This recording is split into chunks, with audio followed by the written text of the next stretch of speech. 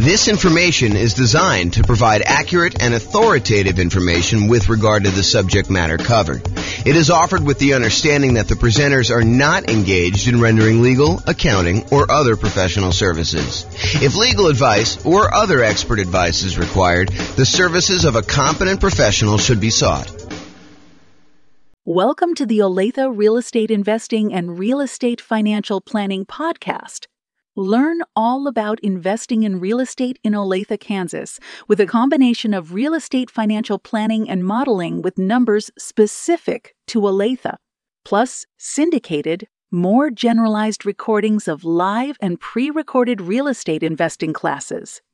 Not all of them specific to Olathe. Be sure to stay tuned after the podcast for a message from our sponsors. Well, good morning and welcome, everyone. This is your host, James Orr, and I have a pretty exciting class today. Today's class is all about improving cash flow by buying down your mortgage interest rate when buying investment properties. It's called Buying Down Mortgage Interest Rates for Real Estate Investors. And let's jump right into it because there's quite a bit to cover, and I want to make sure we get through it all. So today we're going to be discussing primarily buying down your interest rate when buying a rental property. The way that I'm going to do this, there's a spreadsheet that Brian made, which I'll provide a link in the show notes to. But the spreadsheet actually allows you to go contact your lender, get a bunch of the buy down rates that you can get from your lender, enter them in the spreadsheet, and it does a bunch of math for you. And then you can make a decision as to how far down, if any at all, that you want to buy down your interest rate. And that is the way that he does it is one way of calculating the return you'd get from buying down your interest rates. There is an alternative way of doing this, and that is to calculate the internal rate of return that you would get on that extra money that you'd spend buying down the interest rate. And arguably, some people, including me, might suggest doing it with an internal rate of return calculation. However, that's not what we're going to cover today. And the way that we're going to do it today, I think is completely valid. I think it's just a slightly different way of looking at it and a probably easier way to understand than internal rate of return for most folks. Okay, so this can be a really good strategy for improving cash flow. And as you might see, one of the alternative strategies to this is, you could take this extra money and decide to put it down as additional down payment instead of taking that money to buy down the interest rate. And in some cases, I would say most cases, you would be better off buying down the interest rate. And we will look at that math. Now, there may be a time factor component to that, where if you're only going to hold the property for a year or two or three or whatever you're going to do there, it may be better for you to not buy down the interest rate. It may be better for you to put more down or to not put more down and just deal with whatever negative cash flow or slightly less than ideal cash flow you'd get by not putting more down or buying down the interest rate. But that's something for you to decide. Because if you remember, I'll kind of tie this back into when we talked about achieving financial independence. There are some folks who are buying properties that they intend to have and hold forever, and that is going to be part of the income they receive when they're financially independent. These are properties that you expect to hold in your portfolio indefinitely. Like you do not plan on selling them at all.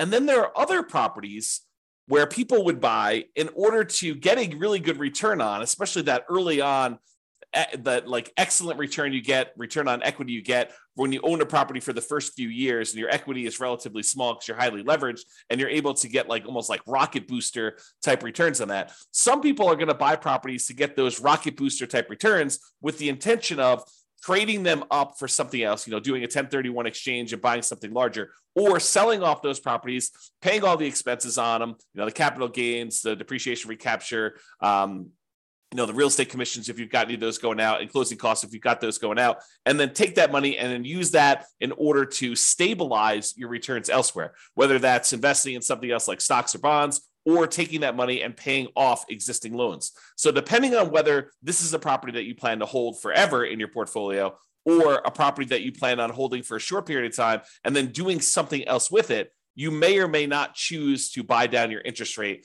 depending on the hold period. I'll also add in one additional wrinkle. If your plan is to buy more properties than you need, like let's say you intend to have 5 free and clear properties in your portfolio at the end. Let's say your plan now is to go out and buy 12 properties. with the intention of you're going to eventually sell off 7 of them and pay off the remaining 5 so that they're free and clear. Well, if you're going to pay off the remaining 5 early with proceeds from selling the extra 7, then you may not want to buy down the interest rates on the 5 either, because those are ones that you will not hold the loan for full term. And so these are things that you should decide. And the reason why we covered those in previous classes before we get to this point is you should decide which properties you plan to have in your portfolio at the time when you are financially independent and how you plan to get there.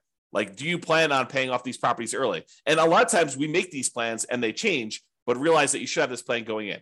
Okay, now that I've given you some background and context, let us talk about doing buying down interest rates when buying a property.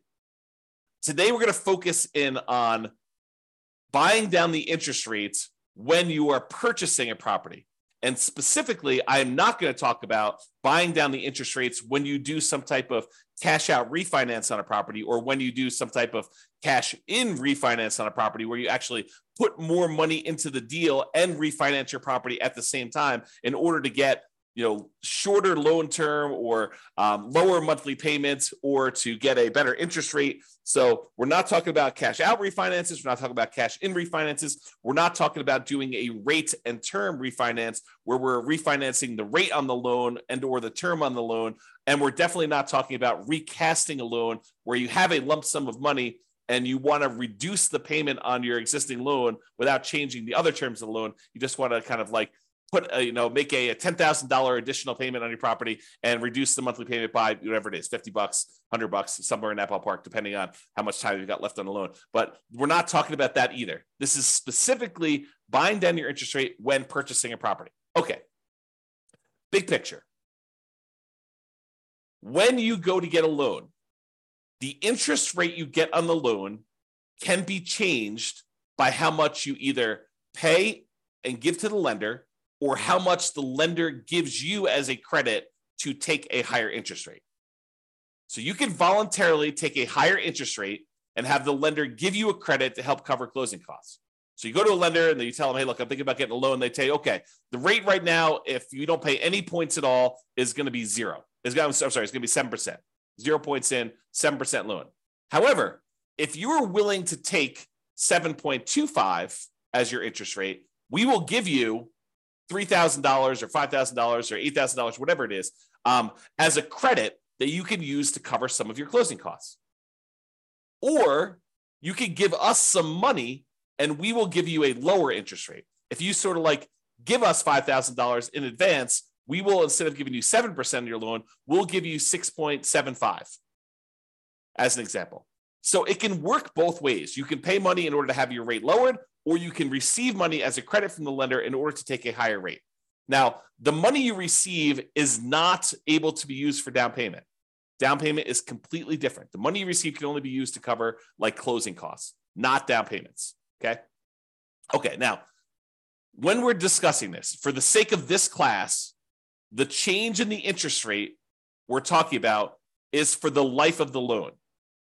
Okay. There are other loan programs where you could go in and the lender will say, I'll give you a 2-1 buy down type of loan where for the first year you get a really low interest rate. For the next year, you get a slightly higher interest rate, but still lower than what it would normally be. And in year 3, you're getting your normal interest rate. You can have a seller, a lot of times it's a builder, paying a lender in order to buy down the interest rate for you for a period of time, like a temporary lower interest rate. That is not what we're discussing here in this class. This class, we're talking about you paying a fee to the lender, and in exchange, the lender is lowering the interest rate for the life of the loan. So if you were going to get a 7% loan, now you're able to get 6.875, and that lasts for 30 years. Or until you pay off the loan. So you can pay off the loan organically over that 30-year period if it's a 30-year loan. Or if you make extra payments on it, it could get paid off sooner. So that interest rate would only last until the loan is paid off, you making extra payments.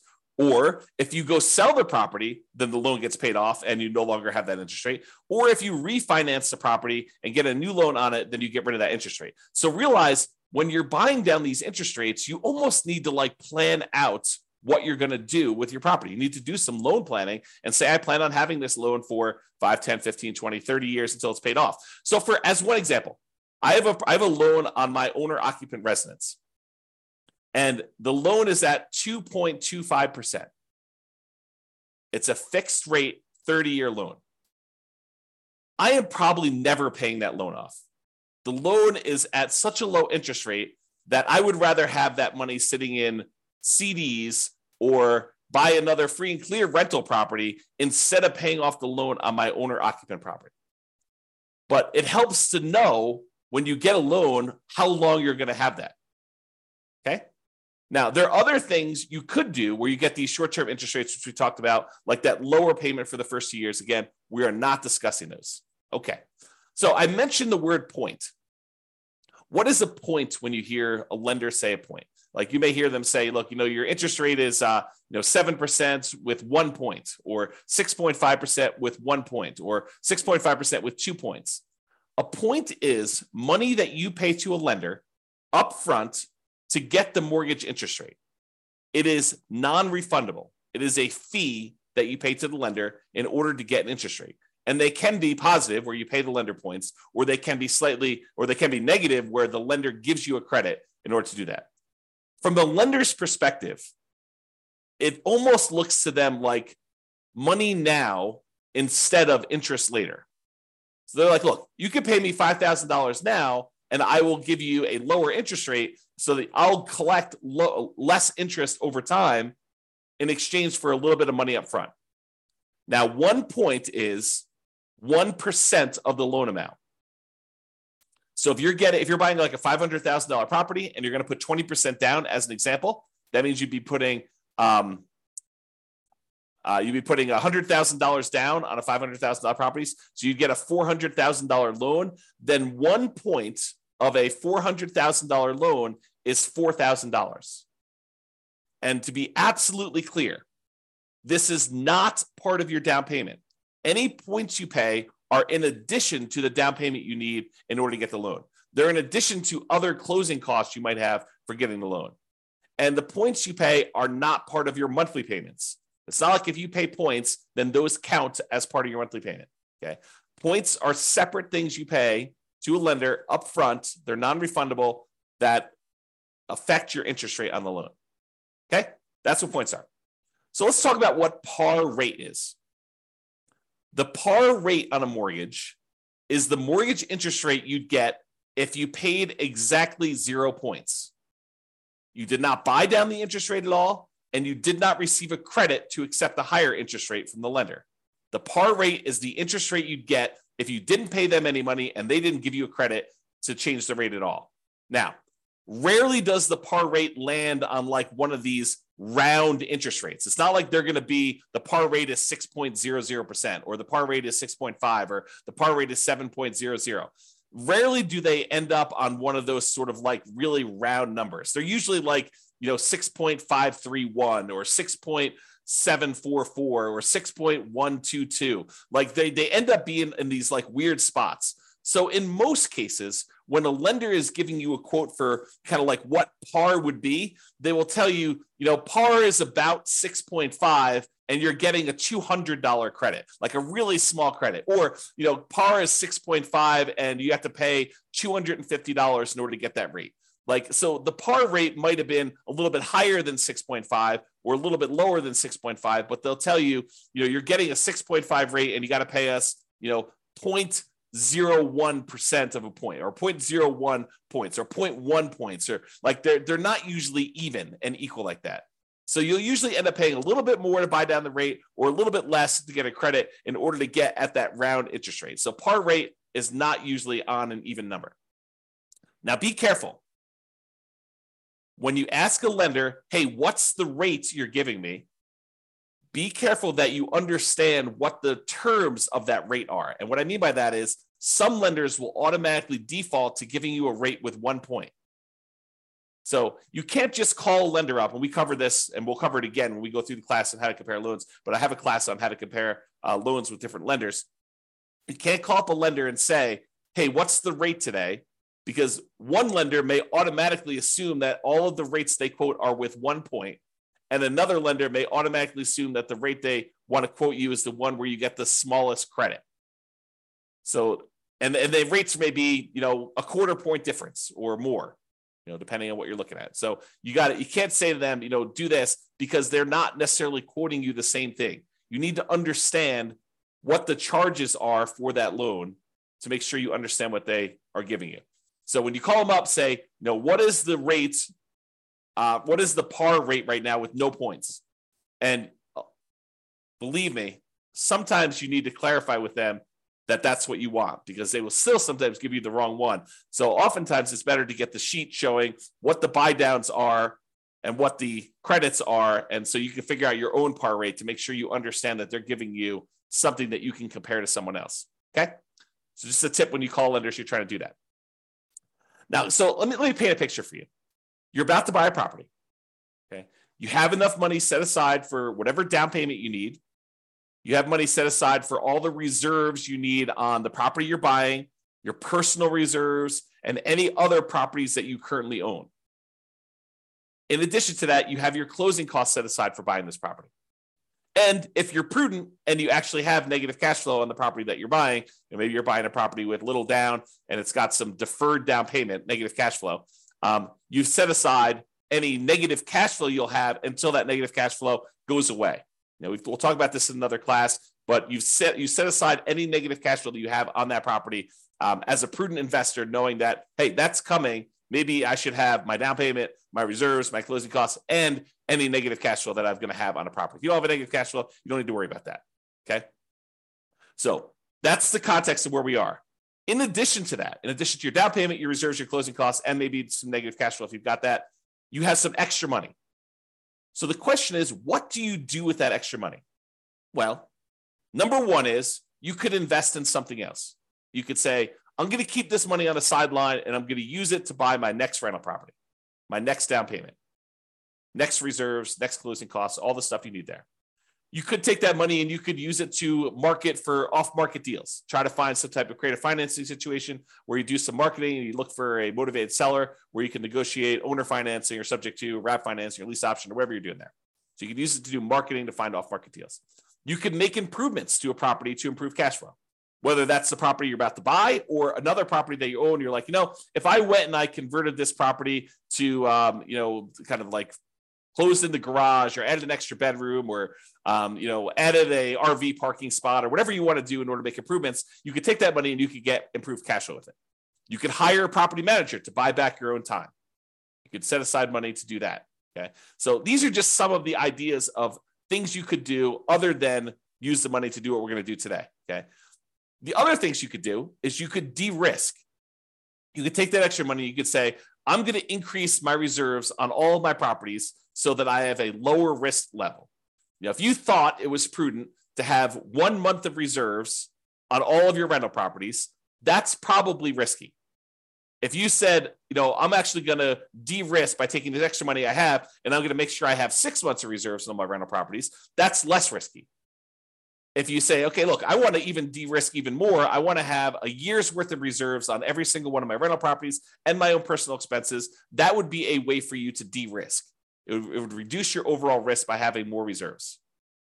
Another way to de-risk would be to buy more or better insurance.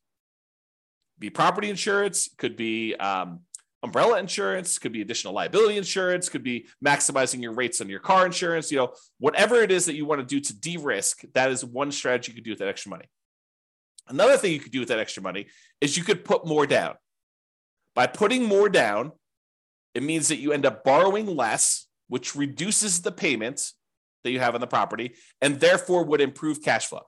So by putting more money down, you borrow less money on the property, reduces the payment and improves cash flow. It may also get rid of PMI. If you went from putting 15% down to buy an investment property to putting 20% down, you would also eliminate PMI. So you'd borrow less because you're going from 15% to 20% down. So you're borrowing, instead of 85%, you're borrowing 80% now. So that would reduce your payment. But in addition to that, you get rid of PMI, which would further reduce your expenses on the property, which would also improve cash flow. And when you put more down, sometimes you go over a threshold where the lender says your rate now improves. If you go from putting 15% down to putting 20% down, not only do you borrow less, not only do you get rid of PMI, but you also get a slightly better interest rate directly from the lender because you went from an 85% loan to value to an 80% loan to value on your loan. Okay. So by putting more down, you can improve your cash flow in possibly 3 ways, usually at least 2, which is borrowing less and getting a slightly better interest rate. So those are some of the options if you have extra money when you're buying. Today, we're going to cover one of the other things you could do with that money, and that is you could voluntarily pay extra points to the lender to buy down the interest rate on the loan. Okay, so you give money in terms of points to a lender. They're non-refundable. You don't get them back. They don't count as equity, but then you actually use that in order to improve the interest rate you're getting on the loan for the life of the loan, which could improve cash flow. So comparing the two options, you can either put more money up for down payment or you could buy down the interest rate. If you do it as down payment, you borrow less, you lower the payment, you get improved cash flow. When you buy down the interest rate, you borrow the same amounts, you reduce the interest rate, and you improve cash flow. When you put more down as a down payment, the money is now in equity in the property. You are likely to get it back when you either sell the property or do a cash out refinance. When you buy down the interest rate, the money is consumed. The lender takes it as a fee. It is not equity in your property. You do not get that back when you sell or do a cash out refinance. When you put more down payment down, it lasts the full life of the loan, just like it does if you buy down the interest rate. They both last for the full life of the loan. When you put more down in down payment, it may change your interest rate. May. If you don't go over a certain threshold, if you only go from putting 20% down to putting 22% down, you may not see an improved interest rate from doing that. If you go from 20% down to 25% down, you are likely to see an improvement in your interest rate when you put more down. However, when you buy down your interest rate, that's literally what you're doing. It does change the interest rate. When you put more down in down payment, it may impact your private mortgage insurance. If you go from less than 20% down to at least 20% or more down, then it will affect your interest rate. It'll affect your PMI. It even affects your PMI if you go from like 5% down to 10% down. It doesn't even mean that you need to get rid of it completely, but actually having more in down payment will reduce your PMI payments by some, not to zero. You have to, in order to reduce your PMI to zero, you need to go above 20% or more. Okay, but you can go from 5% to 10%, and it could actually adjust your PMI because you hit certain thresholds with PMI. When you buy down your interest rate, though, it does not impact PMI at all. Okay, so those are comparing the options. So let's say you do want to consider buying down your interest rate. You call your lender up or you email your lender and you say, look, hey, can you send me a list of the buy down table for buying down the interest rate on this particular thing? And they'll send you over something what looks like on the screen here, which is a buy down table showing you all the different rates along the left-hand side. Then there's a column for APR, which I'm not going to get into today. Then there's the price, like how much it actually cost you in order to do that. The discount or rebate percentage, like how much in terms of points that it costs you to do it, whether they're giving you a credit, which is the green ones down here. This is where they're paying you money. The red ones are where the borrower, you, are paying in a fee in order to get that. This is the dollar amount of the rebate based on whatever price of property they put in to give you this quote, and whatever your credit score is and stuff for today. So it tells you like how much it costs you to do that in order to do it. And then it gives you what the principal and interest part of the payment is. Okay. So this is the table they will give you. And you're looking at it and you're like, I'm not sure I understand like what the implications are just by looking at the table. And that's right. That's the trick, is that you need to do some math in order to determine if this is worthwhile doing. Okay.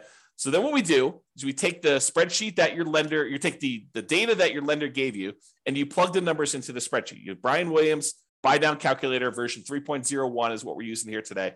And you're going to enter in your loan amount, the purchase price of the property you're buying, the loan length, for example, 30 years, the par rate. And if you don't know the par rate, there's a little calculator on the spreadsheet for helping you calculate what the par rate will be. If they only have like for example, on this one, the par rate wasn't even. It was probably somewhere between 6.5 and 6.625. As you can see, one way there's a little bit of a fee, and the other way there's a little bit of credit. So it's between these two numbers. So the spreadsheet will help you calculate what the exact par rate is. And then you copy the interest rates and the costs from the lender email. So it looks something like this. You enter in the loan amount over here, the purchase price, the loan length, and then the par rate. And the par rate calculator is below this. So if you need to calculate it out, you can do that. But I calculate that for you, and then I showed you what it is here. And then it will calculate what the par payment would be for you. So it'll actually do that calculation. Then you put in the interest rate. It usually like files them down here if you're doing that. But if you're doing ones from your lender, you may want to copy them manually into here. And then you put the cost in from the thing. So 6.875 is $2,366 credit. So 6.875, $2,366 credit. So that's what you're doing. You're putting in this rate and this number here. Okay. So when you do that, the spreadsheet will then do a whole bunch of calculations for you here. It's going to tell you the difference between how much it costs you in order to buy down the interest rate from here to here, the difference in those costs. So for example, if you were going to go get 6.875, they would give you a credit of $2,366. If you want to get 6.75, it would only cost you it would only give you a credit of $803. So the difference between these two is $1,563. So it shows you the difference in cost in going from one to another. Then it shows you what the average cost per like tier to get down to here would be. So it shows you what the average would be. And then this does a whole bunch of stuff, calculation of points. You can ignore all that. And then the payment if you bought it down. So this tells you what your new monthly payment would be. And then it then calculates what the difference is between your par payments and what this new payment is, and shows you what the difference in payment was. So for example, this is an $87.57 higher monthly payment than what your par rate for receiving a credit of $2,366. Hold on one second. Sorry, I had to clear my throat.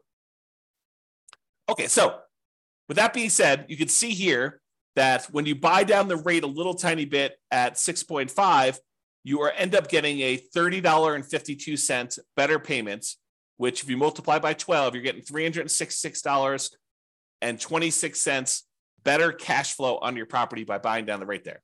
And you can see there are ones where you're getting significantly better cash flow. For example, if you buy down the rate all the way to the max, you get $5,795.31, almost $5,800 better cash flow for the year. Almost $500 a month better cash flow by buying down the rate. Now you got to say to yourself, is it worth paying this amount of money in order to get that rate? That's what we're going to look at. And I've included this thing called vanity rates. So most of the time rates are quoted in the eighth of a point. So 6.875, 6.75, 6.25. But sometimes a lender will give you a quote for a rate of, 5.99 or, 5.49 or something like that, where it's a number that is sort of like not one of the normal eighth of a point type deals. And so they'll include those in your list, but a lot of times vanity rates don't make a lot of sense. So I'll show you what they look like here, but I've included them in this chart. I will remove them later as we show you. Okay, continuing on. So this shows you what the difference in cost was when buying down your interest rate. And what I want to point out to you is that the amount it costs to buy down your interest rate 1/8 of a point is not the same. And it's not linear. It doesn't automatically increase as you go up. Okay. So this red line shows you where the par rate is. These are credits. These ones over here is you're paying a fee in points in order to get a lower interest rate. But in order to change your interest rate, from it's got the vanity rates in there. So let me go remove the vanity rates here, but it shows you the difference. So for example, right here, in order to go from 6.25 to 6.15, it costs you a difference of $1,662 or $1,078. It's cheaper to go to this one than it was to go to this one. That's what we're showing you here. Okay. So I've got some vanity rates in here. I've got like 6.49 and 5.99. I'm going to go and remove those. I'm showing you where they are, and I'm going to show you that I'm now remove those in the charts. Here's where they were in red Now that I've eliminated those, now we've got only showing ones where we have the eighth of a point difference. So you could see it a little clearer by removing those extra vanity rates. Okay. So when you go from 6.5 to 6.375, it costs you about, I don't know, whatever that is, $200, $210 more to do that. When you go from 6.375 to 6.25, it costs you another $200 more. But to go from 6.25 to 6.125, it's like $600 less. And there are these inefficiencies in the market for buying down your rates. And part of what you're looking at is taking advantage of these inefficiencies. They will sometimes tell you, look, we would prefer you to buy down here, but we'd prefer you don't buy down past this certain level. Like as one example, if you wanted to go from 5.125 to 5.5, I'm sorry, from 5.125 to 5 even, the difference in buy down for these is significant. It's like $1,400 more. So this may be a spot where you might consider not buying down the extra amount. Or here might be one where you consider not buying down the extra amount. Or here might be one. You can see whenever it goes and it gets more expensive to buy down to the next level, you got to wonder, is it worth it doing that for me? And we're going to do some additional math, and I'll show you that. But realize that they change. It's not uniformly one price to buy down to the next lowest interest rate tier. Okay. Same table before. I've just now eliminated the vanity rates. Not going to go over this. I already went over it again. Now, one of the things we're looking at is the average cost per incremental interest rate. And you can look at these and you can see that, ignoring the ones that are credits, if we start looking at the ones that are actual buy downs, you can see that they sort of like increase a little bit, then they decrease a little bit, and then they start increasing again. So if you were thinking about where you might want to buy down, one of the things you could look at is where it actually starts to increase again. So you can look for these inefficiencies, and I'm going to zoom in and graph this out for you and show you this is the average cost per incremental improvement in mortgage interest rate, the average cost in order to buy down to that level. And this is to the left of here are the credits. So we're going to just ignore those unless you wanted to take a credit, but we're talking primarily about buying down the rate. And so you can see to go from 6.5 to 6.375, it's more expensive. To go from 6.375 to 6.25, it's slightly more expensive. Then it gets cheaper to go to 6.125. Then it gets the tiniest bit more expensive to go to 6%. Then it starts getting a little bit more expensive again to go to 5.875. So you could look at this and you could say to yourself, look, if I wanted to get a deal, it might be the kind of like best bargain to stop buying down the rate when the rates start getting increasingly more expensive. So this could be a good spot for you to consider. Now, the decision is totally up to you. You don't have to buy down your rate at all. You could choose to take the par rate. You could choose to take a credit. But if you're thinking about, I want to improve cash flow on my property, this is one way to do it. And then you got to wonder to yourself, is the extra money that I'm spending worthwhile investment? What's the return I'm getting on spending this extra money? And that's where we're headed with this. So now we're going to show you what the simple and compound rates of return are for spending this extra money. So these are all the different interest rates along the side here. You can't see them, but if you're on the spreadsheet, this is just spread over to the right of the spreadsheet there. And this goes and shows you what your simple interest rate would be after you've paid back the money to yourself for buying down the loan. So this shows you that once you paid yourself back the money in order to get the buy down itself, then you're earning, in this case, 33.6% return on the extra money that you spent. Not bad in terms of simple interest. Now, if we take it and we look at this simple interest over a period of time, you could say after 10 years, including paying back on the initial amount that you borrowed, this one would get you 23.6% return on any extra money you spent here. Now, most people are probably not using simple interest, although there are some times when you'd want to think about it that way. But most people are going to think in terms of compound interest. The money you're getting on the money that you invested over time from a while ago, you want to make sure you take into account that time impacts your return. And so compound interest does that. So in this case, you can look at what your return is over here from seeing different interest rates that you buy down to. And you can see that there's a lot of them, depending on how long out you go, where you get good returns on your money for doing that. So for example, here's how you read this chart. If you bought down your interest rate to 6%, you'd have earned over a 15-year period of time, you'd have earned 28% per year simple interest on the amount you spent to buy down the interest rate. So you got to ask yourself, if I'm looking at other investments that I have that give me simple interest, what am I getting on those? And should I take this money and invest it by buying down my interest rate, knowing that this one is paying me 28% return? So you got to compare it to other things you could invest in. We already went over that list. Okay. So that's the simple interest one. Here's the compound interest one. If you decide to look at what your compound interest rate return is over a 15-year period for buying down that loan to 6%, you'd be getting an 11.62% compounding rate of return by buying down that loan and getting your money back. So, is getting an 11.62% return on your money, a compounding annual return rate over a 15-year period of holding that loan for 15 years, is that a good return for you? And I think for a lot of folks, getting an 11%, essentially cash on cash return on investment from buying down the loan is a really good return. Where else are you getting an 11.62% 15-year term cash on cash return on that loan, on investment? That's why it's probably pretty compelling to do that. Now, the more you buy it down, in general, looks like the lower the return you're getting. And the longer you hold it, the lower return you're getting after a peak. Okay? So there's like optimal parts here to do this, but that's the general rule. All right, more down. Sometimes putting more down will improve your interest rate and it will get rid of that PMI. So it'll improve your interest rate and get rid of your PMI. The spreadsheet does not take into account either of these things.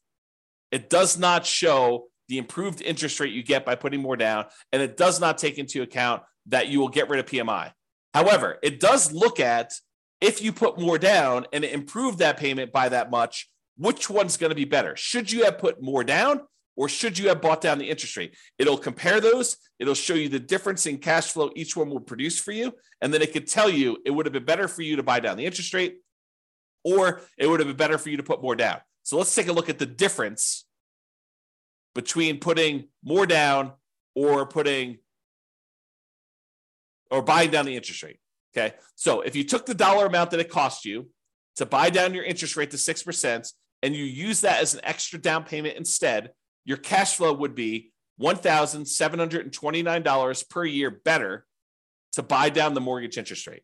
So this just shows you for each one of your rates how much better it would be or how much worse it would be. If it's negative, it means that it would be better for you to put more down. If it's actually positive, that means it would be better for you to actually have bought down the mortgage interest rate. And by how much? So it'd be $1,729 per year better for you to have bought down the interest rate if you bought it down to 6%. If you bought it down to 5%, it would have been $4,055 per year better for you to have bought down the interest rate. This just shows you what is going on there. Okay. And this number comes from this table. This is part of the spreadsheet, Brian's spreadsheet. So basically it shows you what the payment would be if you use the cost to pay down the loan, to buy down the loan as a down payment instead. So it calculates what that would be. Then it shows you what the payment difference would be. Then it multiplies that by 12 to give you an annual difference in payment. And then it tells you some other calculations. So the annual difference in payments here is there. Okay. So it kind of gives you an idea of those numbers. All right. Hold duration. In general, the longer you hold the property, the better off buying down your interest rate will be. You can't expect to spend money and then a year later pay off that loan and expect it to be profitable for you. You're going to end up, it's going to be ugly for you because you're going to spend all this extra money to buy down the rate, which you only got a benefit for a year. But if you get that benefit for 5 years or 10 years or 15 years or 20 years or 30 years, it tends to be better if you do it that way. And so this table, part of Brian's spreadsheet, shows you how much better it would be by how long you hold it. Now, I need to talk to you about what's going on in this table because it's not just cash flow anymore. Up to this point, we've been primarily talking about how buying down your interest rate or putting more down have improved the cash flow on your property. Because when you buy down the interest rate, it actually improves how much your monthly payment is, which means your cash flow improves by that amount. Or when you put more down, it improves cash flow because you're borrowing less. although in some cases it improves your interest rate too and gets rid of PMI. Although in this case, we're only looking at the difference between borrowing less as to how it improves cash flow.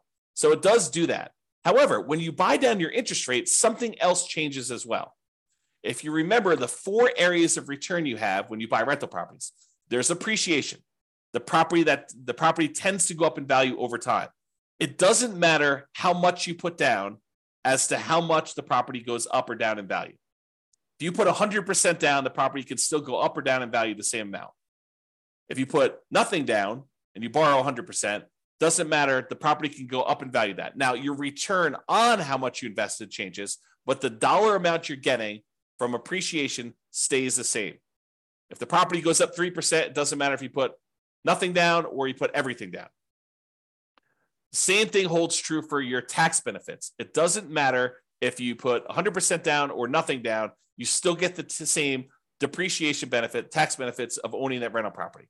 However, how much you put down is impacted by, or how much you put down impacts cash flow. The more you put down, the better your cash flow tends to be. If you buy down your rate, the better your cash flow tends to be. Okay. But it also affects something else that most people don't think of, and that is how quickly and how much you pay off on the loan, the debt amount each month. And I'll give you a really simple example of this. If you're buying a $500,000 property and you're getting a $400,000 loan, the $400,000 has to be paid off over 30 years. So you got to pay off $400,000 over a 30-year time period. So a certain amount of that has to be paid off each month in order for you to pay it off by the time it's 30 years later. But if you only borrow $50,000, then the amount of money you have to pay off is only $50,000 over that same 30-year period. So the amount you actually pay off is significantly lower when you borrow less.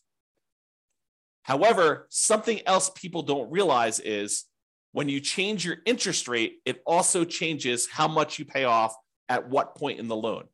The lower the interest rate, the more you're paying off on the loan earlier.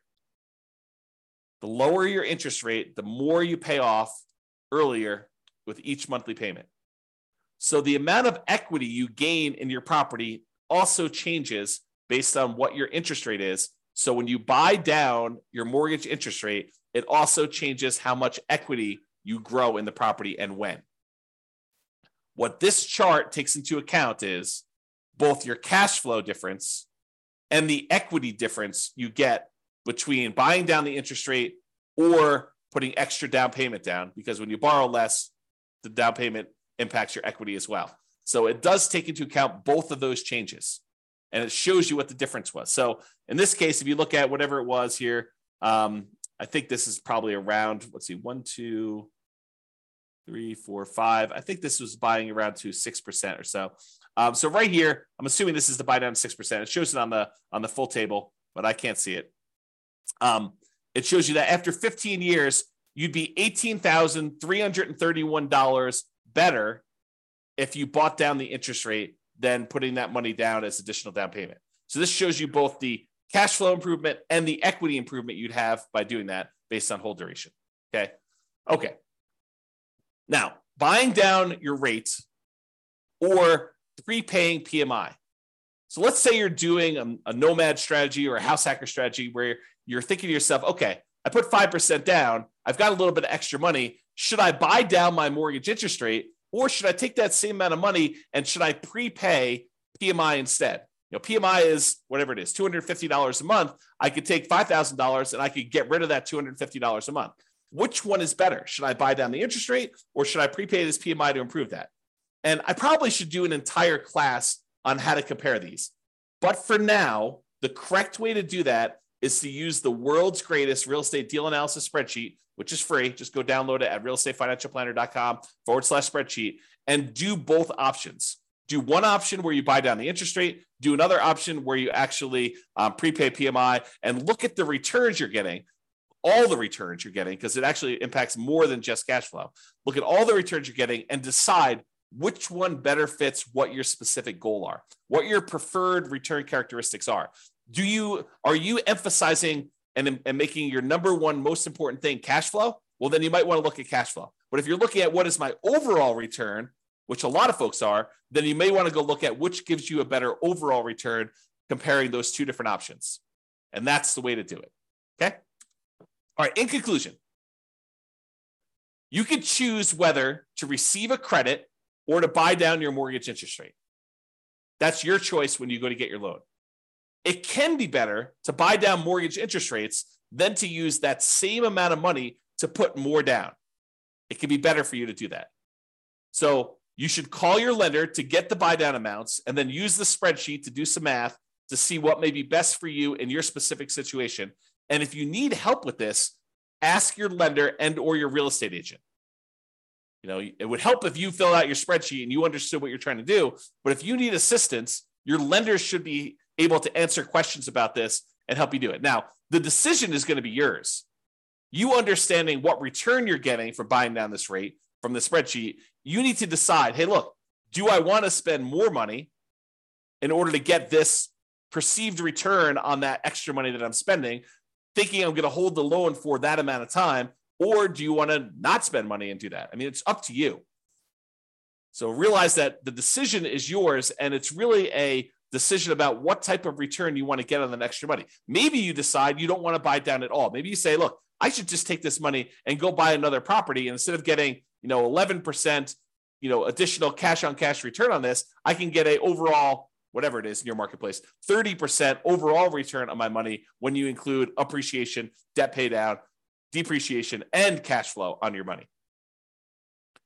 Or maybe you're like, hey, look, cash flow is really important to me.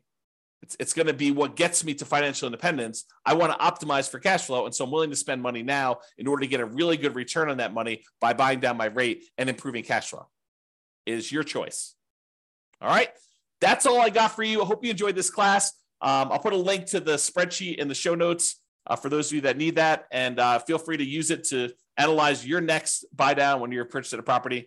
This has been James Orr. Have a great day, everybody. Bye-bye for now. With home prices up, mortgage interest rates up, and rents up but not quite enough to counteract the higher prices and interest rates, cash flow on rental properties in Olathe is harder than ever.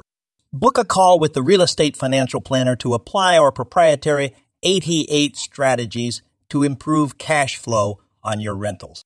See the show notes for a link to schedule your call and improve your cash flow today.